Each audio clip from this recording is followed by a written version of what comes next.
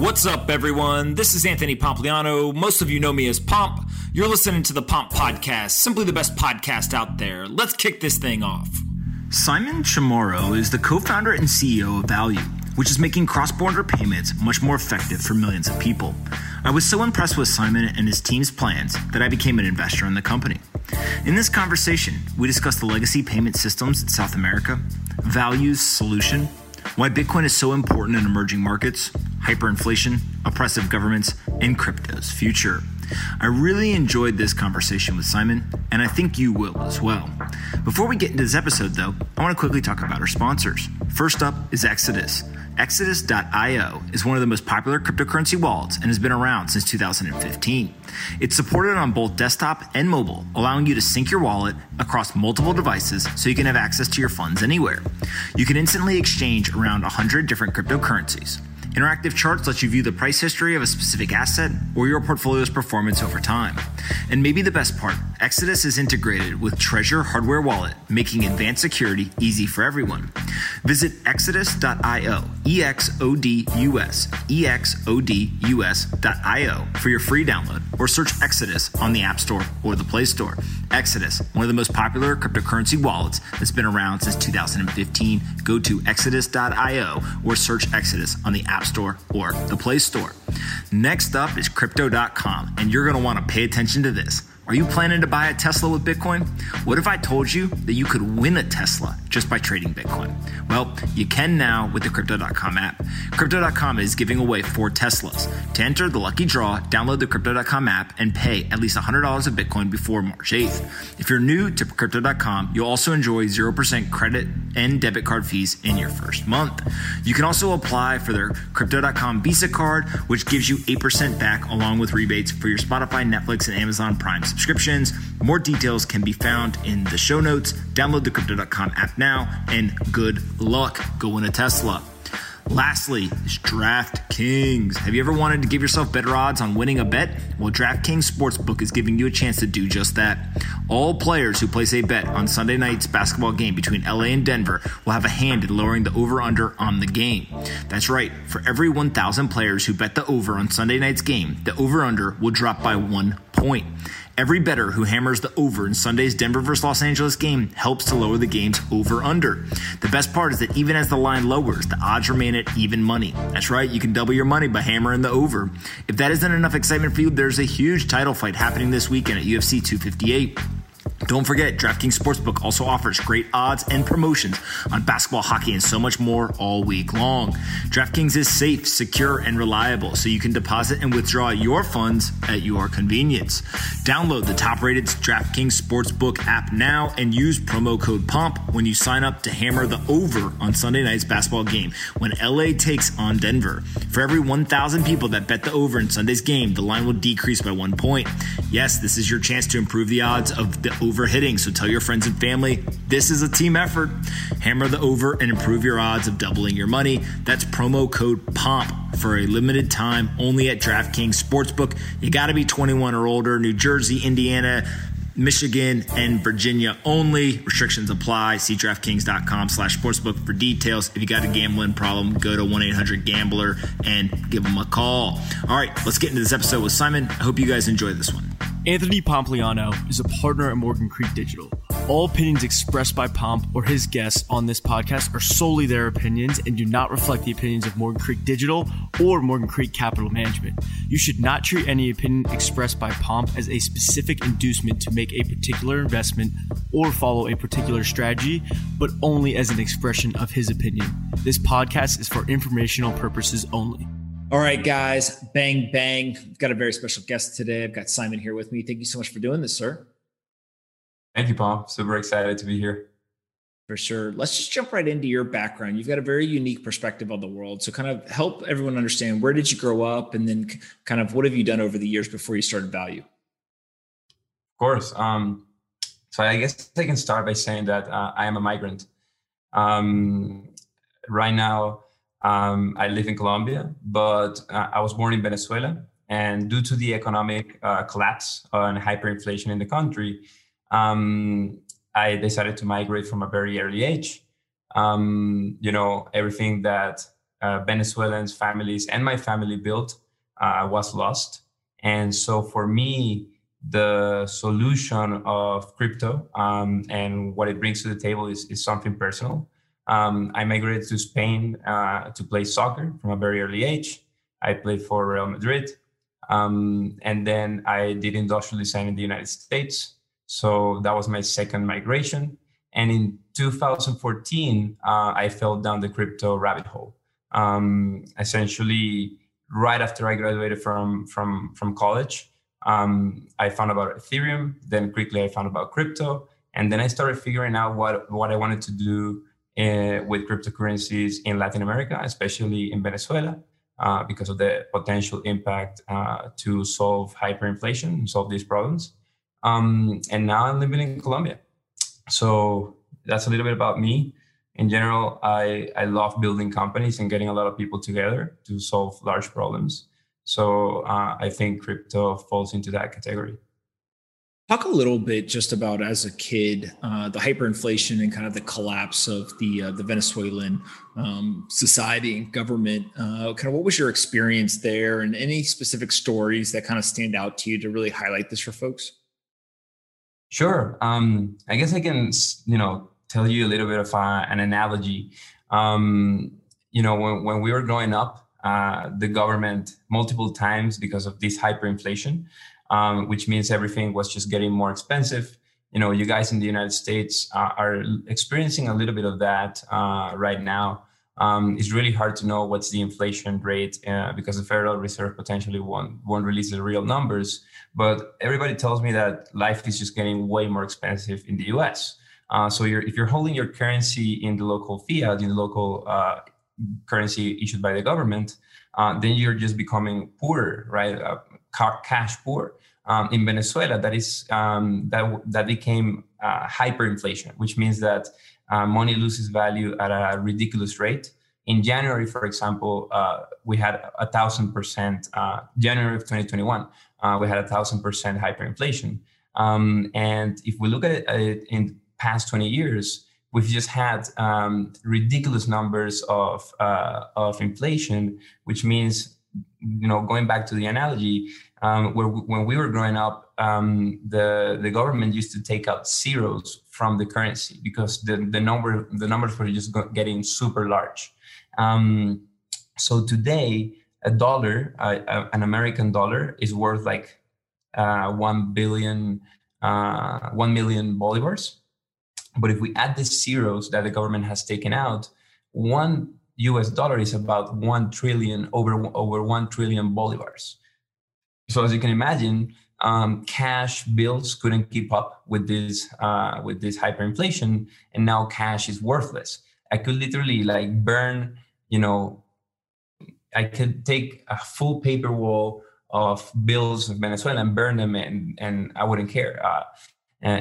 Cash is exactly worthless. So a lot of the people in the crypto space may have seen that people in Venezuela use the cash bills to build or to do art or to do like purses, because the purse that you make out of these bills is has more value than the actual money.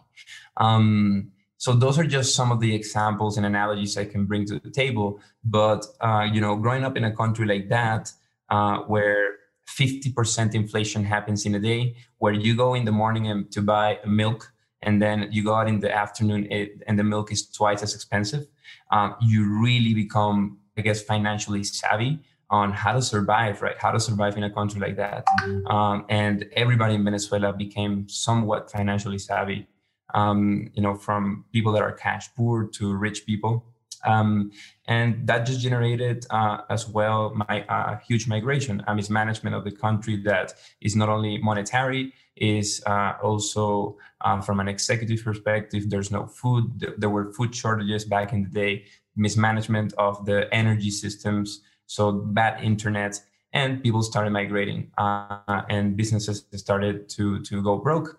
And now we came from being potentially one of the richest countries in resources in the world, and one of the richest countries in Latin America, to the poorest country in Latin America, even poorer than Haiti. So really, really big, drastic change. Talk a little bit about before Bitcoin and cryptocurrencies. What were people doing when you became financially savvy? What were they doing to protect their wealth or their purchasing power? So people were basically buying stuff, buying assets that were trying to not hold their money in the Venezuelan bolivar. So, back in the day when this was happening, people would, turn into buying real estate or buying or just spending it in like restaurants or storing a bunch of food and then trading this food. So even barter became something, not at a super large scale, but people started to barter, things. And so communities got together to buy, for example, water for the buildings. And then you would buy one of those large trucks of water once, like to spend all the bolivars as much as you can and just hold your money in water, I guess. And so that became the norm, just putting your money in things that were less liquid, I guess, and food and things like that. And some of the other people were starting to buy things like gold. And then when Bitcoin became something, when Bitcoin became like more well known, especially with local Bitcoins, which is a peer-to-peer trading market. College students started to getting like to understand it and grasp the concept of storing your money in Bitcoin. I think that was in the 2017, even before the 2017 bubble. And then these students got so excited, and these young people got so excited that they started teaching their grandmothers and their grandfathers and their parents about it. Some of them got it, some of them didn't, but the whole country knew about it, at least understood that there was this alternative digital currency, internet money, magical internet money that people could use to hold their value instead of the local currency. And that's from a very basic perspective. From a more financially savvy perspective, the amount of financial engineering and financial loopholes that richer, more educated people could find was ridiculous. Some people, for example, started asking credits from the banks in the local currency and buying an apartment in Manhattan and then paying that credit in Venezuelan bolivars over, 10 years, 15 years. And they would buy an apartment in Manhattan for like the equivalent of, $1,000 or less. And so, that's definitely corruption in some way. But I have heard of people that did this, and that's just kind of like something that I wanted to share. As you can imagine, if that's one thing that you can do in a hyperinflationary economy, there's so many things you can do to hack the system and to, get away with that. Absolutely. And so let's talk a little bit about what you're building with Value. I'm an investor in the business. I think that this is a really, really unique type of solution and one that's gaining market adoption. But just talk through kind of the impetus for the idea and kind of what you guys have built so far. Yeah. So one of the things I would like to start with the problem, right? What we are potentially solving hyperinflation and rampant inflation. And even we can potentially save Venezuela. So if Value, if everybody in Latin America puts their money into Value, we think that we have virtually solved the largest problem in the region. And Value is essentially as a simple dollar account for Latin Americans that allow people to save money in dollars, in crypto dollars, and send remittances or international money transfers between themselves for free at no cost and immediately. So it's just an app, a mobile app, where people can connect their bank or pay with cash in more than 30,000 locations in Colombia. People in Venezuela can connect their banks because Venezuela, because of the hyperinflation, is fully banked. It's a country that has where even more than the United States, people have a bank account. So if you're in Venezuela, if you're in Colombia, you can turn your your fiat, your Venezuelan bolivars, or your Colombian pesos into crypto dollars. You can then send them for free and immediately between anybody between these two countries. And people can also, use it for saving and protecting their assets from the hyperinflationary economy in Venezuela and from the depreciative economy in Colombia, which is, while it's not hyperinflation, in Colombia, over the past, for example, 5 years, the currency has lost about 30% of its value or more against the dollar. So this is a solution that, while the initial focus is for Venezuelans, both that are still living in Venezuela and migrants across the world, this is a solution that may help any other population in Latin America, and help them have more financial prosperity. Whether you're a farmer in the middle of Venezuela or a banker in the city, you can access dollars and make money every day because your money in value dollars is appreciating against the local fiat. Talk a little bit just how you're technically doing this. Yeah, so we use a combination of crypto, and I would like to say that we are extremely pragmatic. I love crypto. I love blockchain. I love the potential that it has. The transparency, the permissionless multi-signature accounts that people can actually, hold their keys and be their own bank in a way. But the reality is that in Latin America, specifically in emerging markets, people do not have the tools, the education to understand this. So they're really demanding for very simple stuff. Like, is it safe? Is it, like, is my money going to be in dollars, essentially, because, the dollar is the current kind of like store of value that, and most people in the world think is the best.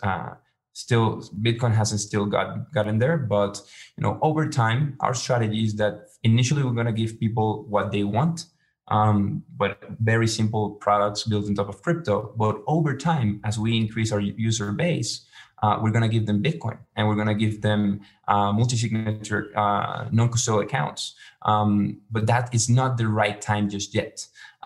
So the way we do this, I wanted to give that initial kind of like explanation because we have an IOU initially. An IOU because it allows us to do these free immediate transfers, which is one of the ways we essentially acquire users and promote that, we're effectively killing the remittance business by helping people transfer money between countries at no cost, and potentially acquiring all these Western Union users.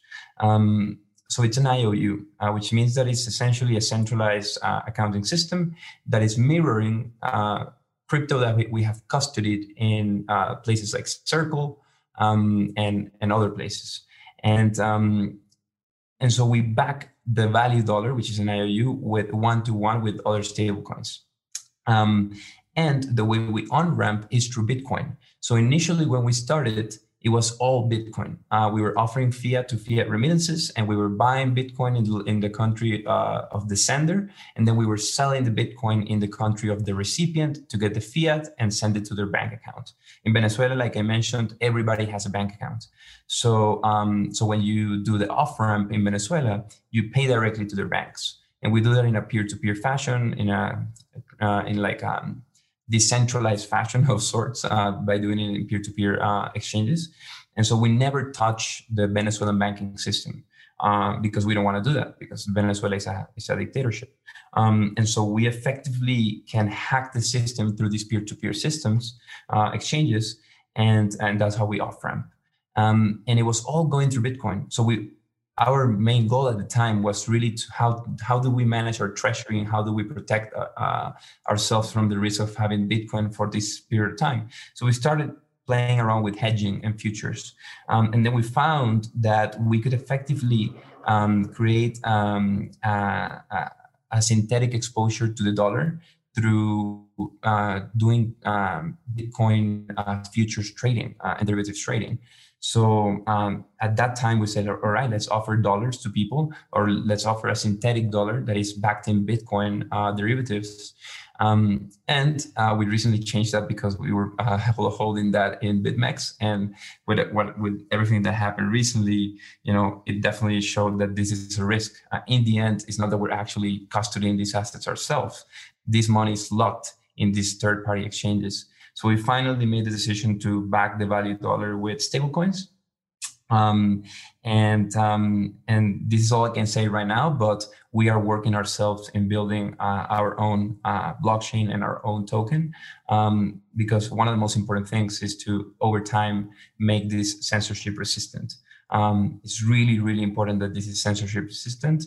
And one of the best ways to do this is by making the value dollar not an IOU, actually creating a token, and then building it in our own blockchain, and over time giving people with really good UX a way for them to hold their keys. Talk a little bit about the market adoption so far, right? So where are you seeing people using this? How is it going in terms of the amount of transactions, or just like any data that you could share around, do people want this and are they using it? Yeah. So, we launched 15 months ago in October of 2019. And in 2020, we grew 10x. We went from 3,000 monthly active users to 30,000 monthly active users and a lot of it was organic growth. The reality is that this is a matter of life or death for some people, right? Like accessing dollars or stronger currencies in a place that is hyperinflationary, or even in Colombia. In general, in Latin America, it's really hard to access dollars. And specifically in Venezuela, it's a life or death thing. So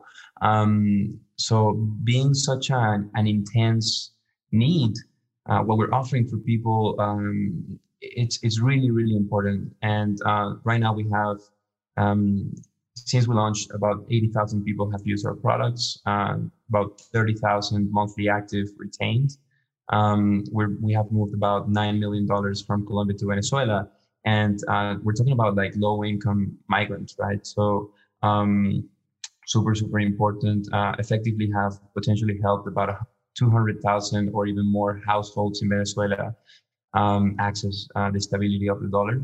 And over time, what we're going to continue to do is, like I mentioned, make it more censorship resistant, making it more decentralized, educating people on the advantages of these technologies, and working with merchants so that the product, is used for payments, essentially closing the pipe, I would say. Today, most people have to cash out into the Bolivar, into the local fiat to pay, because crypto, mostly anywhere in the world, is still not used as a medium of payment. But in Venezuela, given the situation of hyperinflation, everybody's looking for something else to accept payments. The trust barrier for crypto is way lower than anywhere in the world, I would say. So we're going to be launching QR payments soon, and we're going to be focusing on opening these merchant accounts so that commerces can accept payments in valid dollars.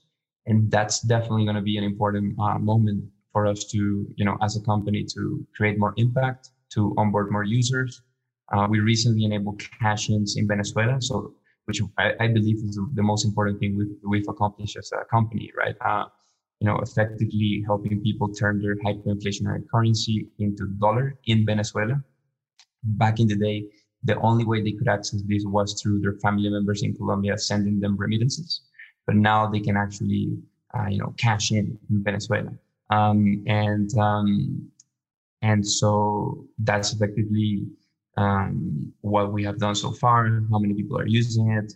And what's also interesting is that through the Venezuelan use case, which is this diaspora that has left the country to Colombia, Peru, virtually every country in Latin America, the United States, Spain, we can expand to all these other places, all these other regions, build the on and off ramps for them, for the Venezuelan migrants. And then once we have these on and off ramps, then this is a product that also works for the local populations of Colombia, Brazil, Peru, Mexico. So the Venezuelan use case is really, really strategic. And so when you think through kind of just Bitcoin, cryptocurrencies, value dollars in South and Central America. Is this something where you think that we're going to eventually replace the legacy fiat currencies with these new digital currencies, or will there still be coexistence? It'll just be like the fiat ones are really bad at doing what they're supposed to do. The digital ones are better, but the digital ones don't necessarily knock off or kill the fiat currencies. Yeah, I think time will tell. Our bet and the reason why we started value down here in Latin America and emerging markets is first because Latin Americans love the US dollar, and stable coins, have this, mirror value to the dollar. And it's a good kind of like gateway drug into cryptocurrencies, I guess, for most people. These are stable coins. And over time, hopefully, things like Bitcoin take over as well. But I do think that, well, time will tell. Latin American emerging economies are the places that are more prone to be for the system to be replaced by crypto, because the chaos and the impact of a financial crisis down here in emerging markets in general, it's really really really large. From a macroeconomic perspective, not only we have hyperinflationary currencies and economies, but we also have, like I was mentioning, the depreciated economies, which means that we import a lot of things. We only produce primary commodities like petroleum, which is now less in need from first world countries. We haven't made the investments in education and all these things. So over time, a crisis down here will just prove the system to be way more ineffective, and specifically in countries like Venezuela, like I was mentioning. If I truly believe that Venezuela can become the first crypto economy in the world, and if the political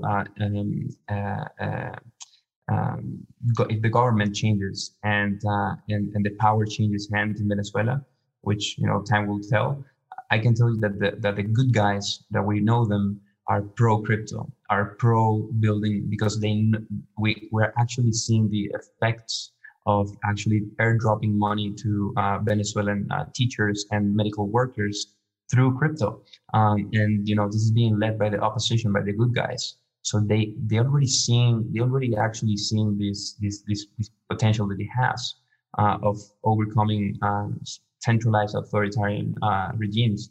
So I truly believe in 10 years we'll potentially have the first crypto economy, hopefully down here in South America, and hopefully that spreads throughout the region. Talk a little bit about the education of the population. So the technology, obviously, we've talked a little bit about in terms of how that's evolving and how far along it is. What about the actual knowledge of the people to know that this is a better system, that there's very simple ways to use it, and to basically just get them up to speed so that they feel comfortable using the technology? What do you see happening there? And are there any areas that would surprise people? Yeah. I think education is the most important thing, for sure. And it doesn't have to be boring education. It doesn't have to be long information and papers about how money works and how crypto is better. I think education starts by building great products, and then teaching people the features that these products are giving them. And so it has to be embedded in the product itself. It's not that you have to teach people how to use it, because then you have a shitty product. You have to really build great products, but you can also take advantage of these opportunities to quickly hint and show them why this is better. And this is a really, really important challenge and a big challenge to solve. And I think that is, apart from a few other things like on and off ramps, fiat on and off ramps, the key for crypto mainstream adoption is education, for sure. Got it. What do you think is the biggest risk or the thing that you're most worried about when it comes to adoption in South and Central America?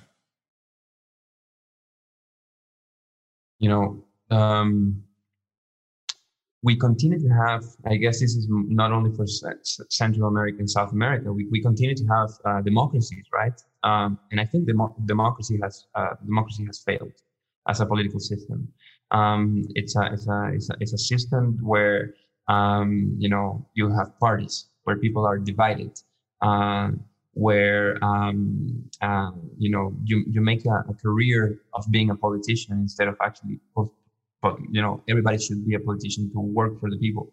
So the democracy system, and I can keep on talking about this, but I'm not going to get into that rabbit hole. But the democracy has failed, in my opinion, and so that means that power is so centralized, and we are so dependent for crypto to be successful on politicians that that worries me across the board, even in the United States, and so.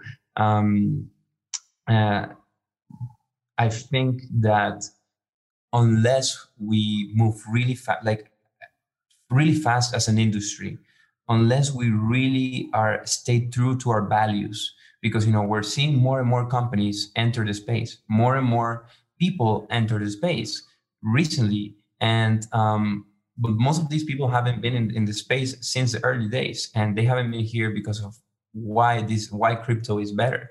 There might be a lot of people just trying to make a buck or make money by building a company in the space, but and these might be successful companies. So that's when it really becomes scary for me.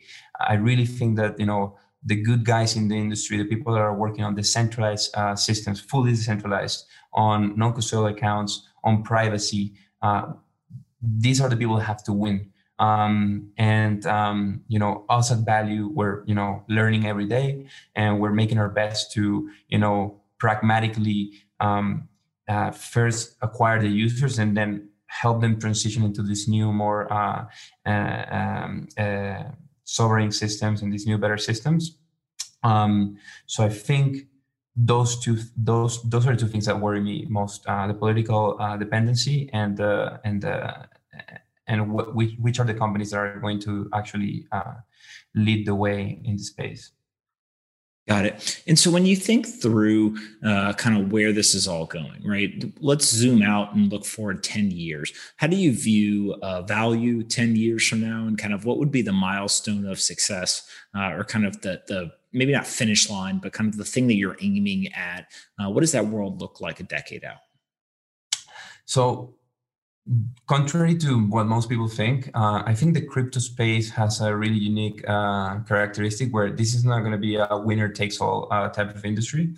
The reason is exactly because of what I just mentioned, the regulatory hurdles.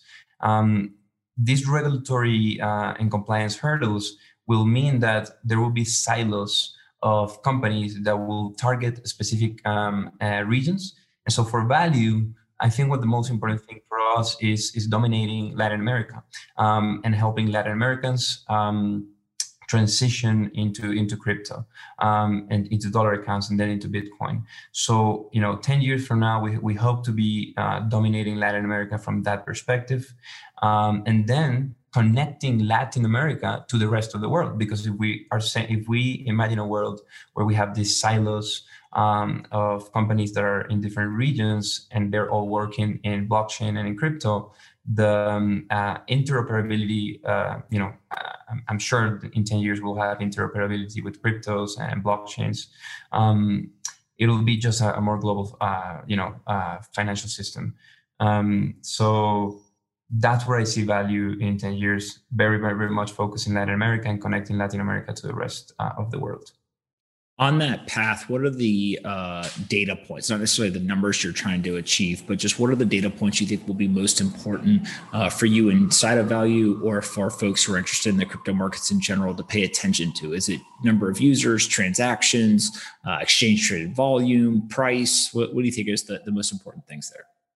I do believe is two things: assets under management for the companies that are in the space. So the amount of crypto, I would say crypto under management, which means effectively that people are holding their crypto, and that if they're paying with crypto, they're paying to other people, but the crypto is not leaving back into fiat. So if we see that growing that trend growing over time, that's going to mean, the crypto is actually overthrowing fiat, and that is being successful. Secondly, which goes hand in hand with that, is the cash-ins, so on-ramps. Effectively, the amount of people turning their fiat into crypto through cash-ins. And I think those two things are definitely going to be really, really important. And of course, we're talking about, like any company, market share. In terms of users, we have about, I believe, about 600 million people in Latin America. And half of them are unbanked yet, which is really also an awesome opportunity for crypto. And so, the fact that anybody with an internet connection and a smartphone can have their own money and don't go through the banking system, I think that's a really, really important kind of development for the region. And I would say those are the three things: amount of users, compared to the market, cash-ins, and crypto under management. Yeah, those are three definitely great ones. Before we wrap up, I always ask everyone the same two questions. The first question is, what is the most important book that you've ever read? The most important book? Oh, man. I have to say that I became less of a fan of business books over time. Following very much what Naval says, I figured that a lot of these concepts, I can learn them from YouTube videos and things like that. However, I can tell you that one book that I really enjoyed, and this is not related to crypto, it's actually related to company building, is The Hard Thing About Hard Things by Ben Horowitz. If you're a CEO or a founder, even in the early days, a lot of this advice is for when you're actually starting to scale up. But even from the early days, if you read that, I think it's super, super valuable. And of course, for people that are interested in crypto, read the Bitcoin white paper. I think that's a great piece of advice. The second is a question brought by our friends at 8 Sleep. They've got a thermoregulation bed, so it makes it very cold for you to go to sleep, get deeper sleep. I sleep with it every night. I love it. What is your sleep schedule? I used to be one of these people who didn't sleep at all, and now I sleep like a little baby. I'm a convert to the sleep religion, if you will. What is your sleep schedule every day?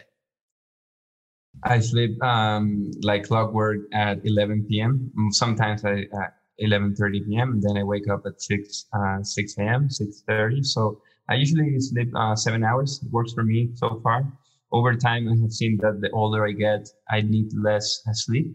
Or I wake up, rested after less time. I do value sleep a lot, and I value, habits. For me, my schedule is extremely strict. So that's a little bit of my sleep schedule. I love it. In terms of the third question, it's a little bit more fun. Aliens, are you a believer or a non-believer? I'm a believer. I'm a believer. I don't know if we have any contact with aliens, but from math. From math perspective and what we know so far from the universe, it's very unlikely that there's no aliens. So, yeah. I think they're out there, man. We'll see. I think they're there somewhere, but I don't know if we're ever going to run into them. That's for sure. Yeah. You could ask me one question to wrap up. What is the one question you have for me? Man, how the hell do you create so much content? Listen, I'm learning, right? And this is the third podcast that I'm recording today.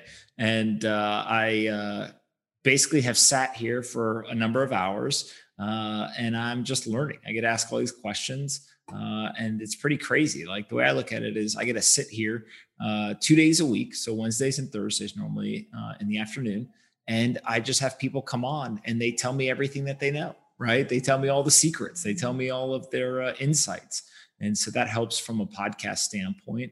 And then the rest of the stuff is I just kind of live my life on the internet, right? It's when I think of something, I say it.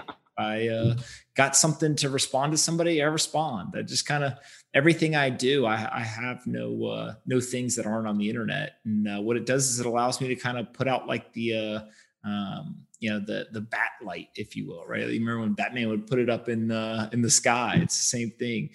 People know what I'm into, what I want to learn about, the type of people I'm looking for. And so I just use the internet to my advantage. And part of that is creating content. So I'm having a blast, and I'll keep doing it until at some point I'll probably get tired. And then one day I'll just wake up and I'll disappear off the internet. Yeah. I asked that because I'm starting to focus on creating more content for Spanish speaking people. And, running a company, that's not my priority. So I'm trying to figure out how do I optimize for that. You're tweeting in Spanish more, right?